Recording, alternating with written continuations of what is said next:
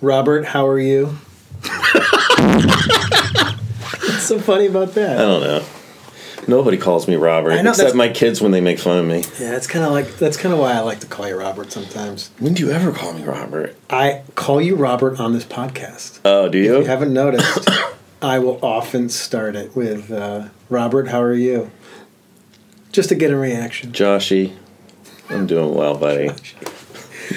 Welcome, everybody, to Beyond Sunday, Joel and Rob's podcast. Are we keeping that beginning? What? Yes, definitely. Okay. All right, cool. Absolutely. Good. Yeah. How are you? Excuse me. Got a little cough. I have a cough just from my exercising this morning. Yeah. Yeah, nothing to be afraid of right now. Dun, dun, dun! You had a cough. No, I'm doing okay. I'm tired, but other than that, I'm doing well. How are you doing? I'm doing fine. You look spiffy. Well, thanks. Your glasses, your button up, and your cardi. I love these vests right here. Yep, wearing the glasses a little more these days. You rock it. You rock that look. Thank you. It's very kind of. I like it. It's sharp, and but also relaxed. Relaxed at the same time. Yeah, that's exactly. what I need. Yep. Let's get going. Let's do it. What do you got for us? This is inspired by yours from last week. Ooh, are we dipping into the 70s? We're dipping into 70s, and we're going iconic. I should know. Partridge Family, iconic. You'll know this immediately. Okay.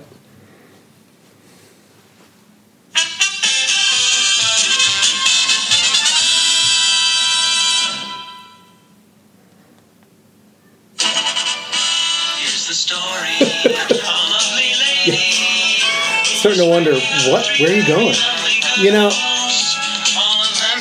I saw this recently and said, how have we not done this yet? I know. It's that iconic. Yes. It's almost too iconic. Like you just know it immediately, which is great. Yeah. But in all honesty, that very, very beginning, they don't really do. Well, I had no idea what you were playing at first. But that's the actual part. That's the beginning of this theme song. Yes, except in,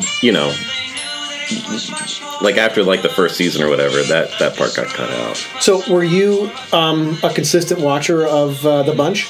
Was I? Yeah. Did you watch it? I've seen a lot of it. I've seen a lot of their episodes, but no, it was never one of my favorites. It was more like one of those shows that was in syndication growing up. Yeah. And so you just, it's on. It's on TV in the 80s. Right, daytime TV was atrocious when we were growing up. Right, it's not like it is now. It was soap operas. Yeah, talk shows hadn't even really developed yet. Right, maybe Donahue. Remember Donahue? Yes, and Sally Jesse Raphael. Yeah, maybe they were around, but like what kid wants to watch Donahue? So yeah.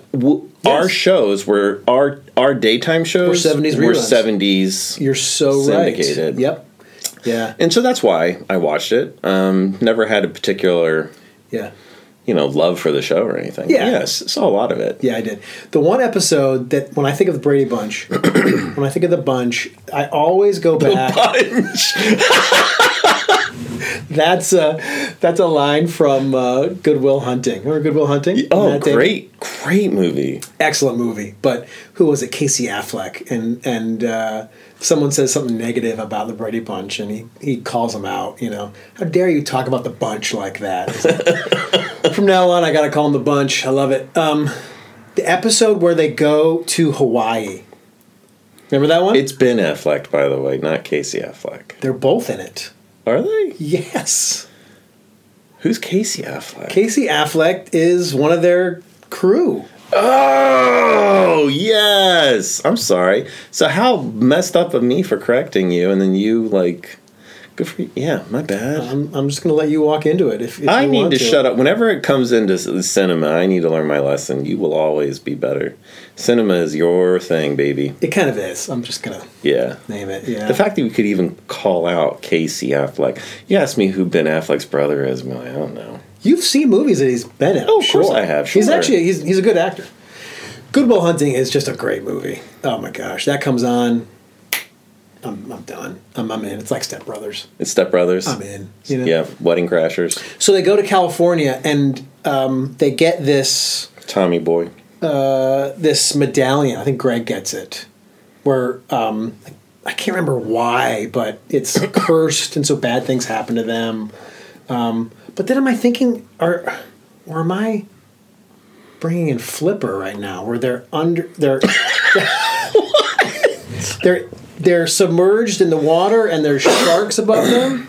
Maybe I think I'm conflating two episodes right there. But I always remember the episode where they go to Hawaii. Do you recall that one? That's the one that always stands out in my mind. Maybe vaguely, yeah. I don't know.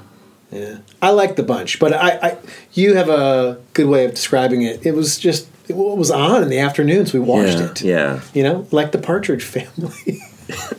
Yeah. You know. All right, so we're in week 2 of our sermon series. Less is more.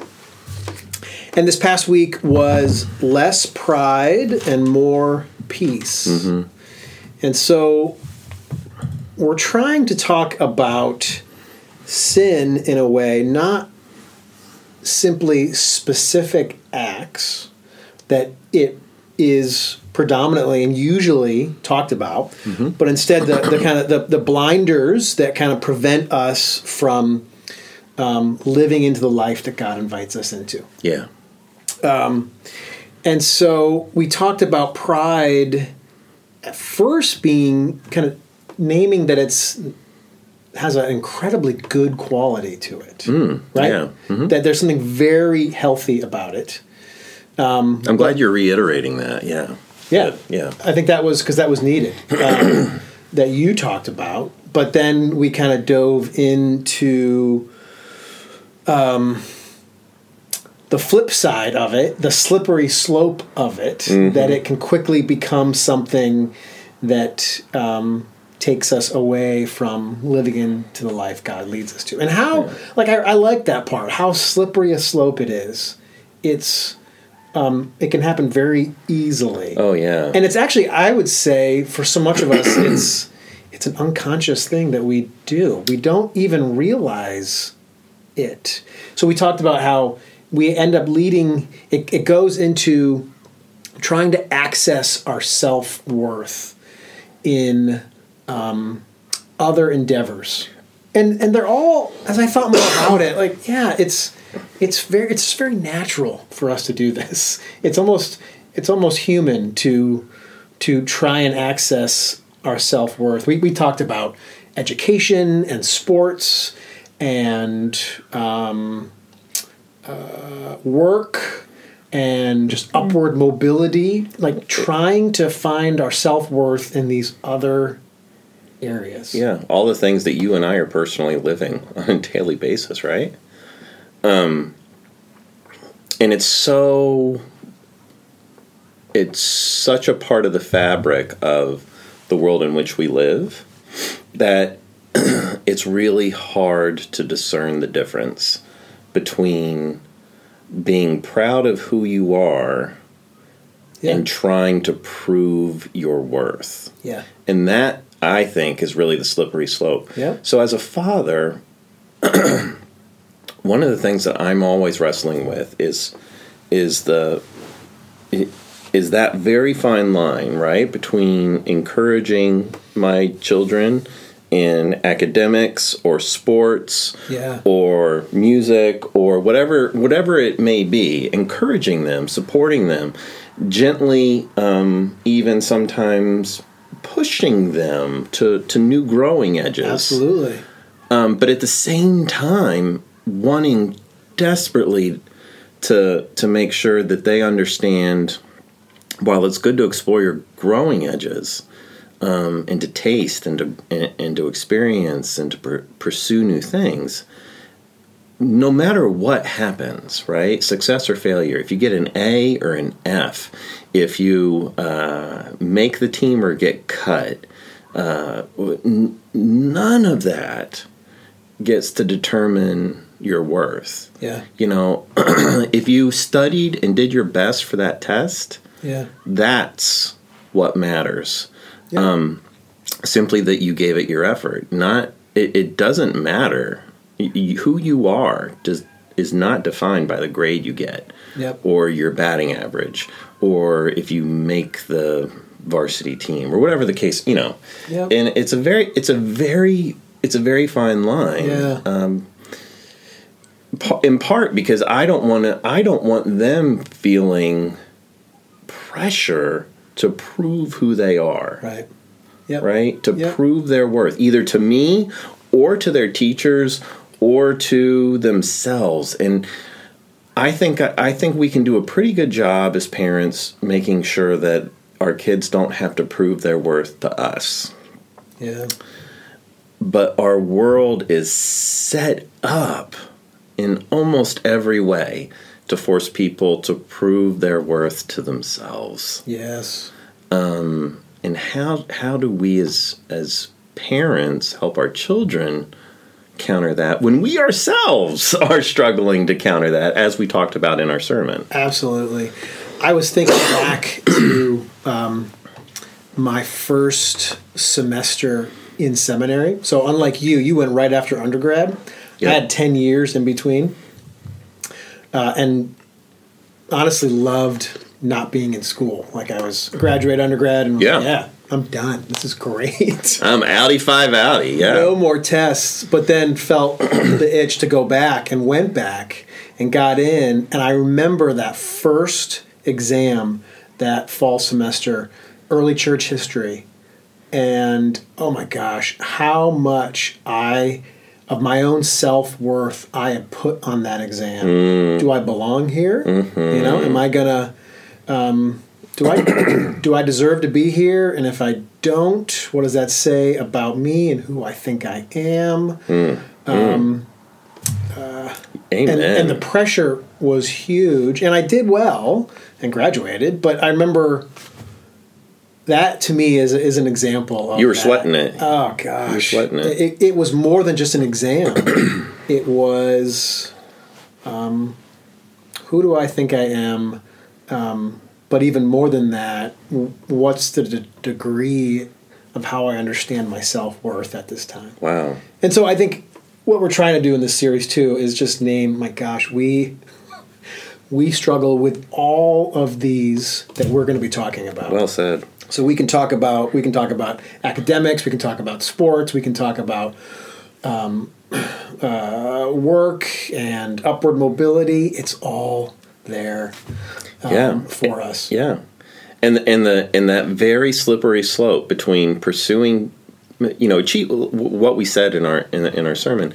Achievements are great. It's great to pursue things and make achievements, but it's the why, right? Why are you pursuing them? Yes. Are you pursuing them because it's your passion, it's your love, that it fulfills you, that it is your gifts meeting the world's needs?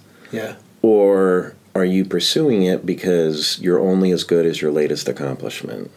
Yes. You know? Yeah. I was thinking about what happens when we don't accomplish what we set out to do, right? And then how that kind of can find its home then in a very depleted sense of self-worth. So I was thinking about failure. And I was telling you about this. We had talked about failure at men's group a couple days ago. And the need for confession. And I talked to them about that night. This website called Failure Lab. It's in Michigan. But I'm fascinated by it in that people are given the opportunity to get up in an auditorium and share their story of falling on their face. Some are huge, some are smaller moments, 10 minutes long. But the power of naming it, of confessing, which is what we're talking about. There's just this power in naming where my lack of, where I'm putting my self-worth right now. Yeah. Shining light on it. And I've been thinking about, okay, so what are what are some ways that we can live into this peace that we're talking about, right? The sermon title was Less Pride, More Peace. And this peace we get from knowing who and whose we are. Yeah. And that's one way, I think, too, of just to kind of confess, to note that, yeah, I failed that test and it's crushed me. And it's now saying something about my identity and self-esteem and self-worth. So let's name it. Yeah. Let's be honest and open and truthful about it. Well said. You know? And it's not just with achievements either, right? It's also with other sin. You know, I failed to be kind. I failed to be generous. I failed to be honest. But even those failures don't get to define us. Yes.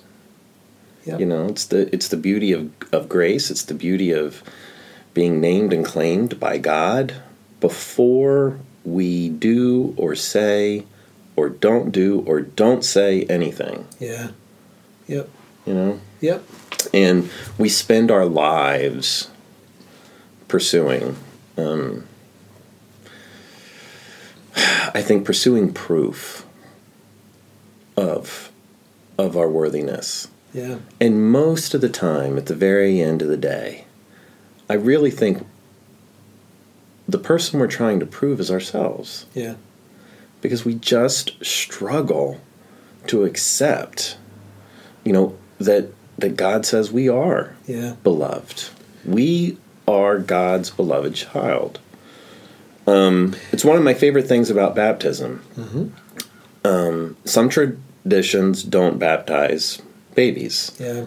You have to confess Jesus as your Lord, and then they baptize you. And there's a lot of theological reasons that go behind that. Sure. In our tradition, we baptize babies. We baptize anybody who wants to be baptized. But the reason I love infant baptism is because it proclaims, before this child has the opportunity to love God or reject God, before this child has the opportunity to be a quote-unquote good person or bad person. Before this child has any idea who or what God is. Yes, amen. Or who they are, right? Yes. Or who they are. Before any of that, what baptism reveals is that God names and claims that child as God's own. Yeah.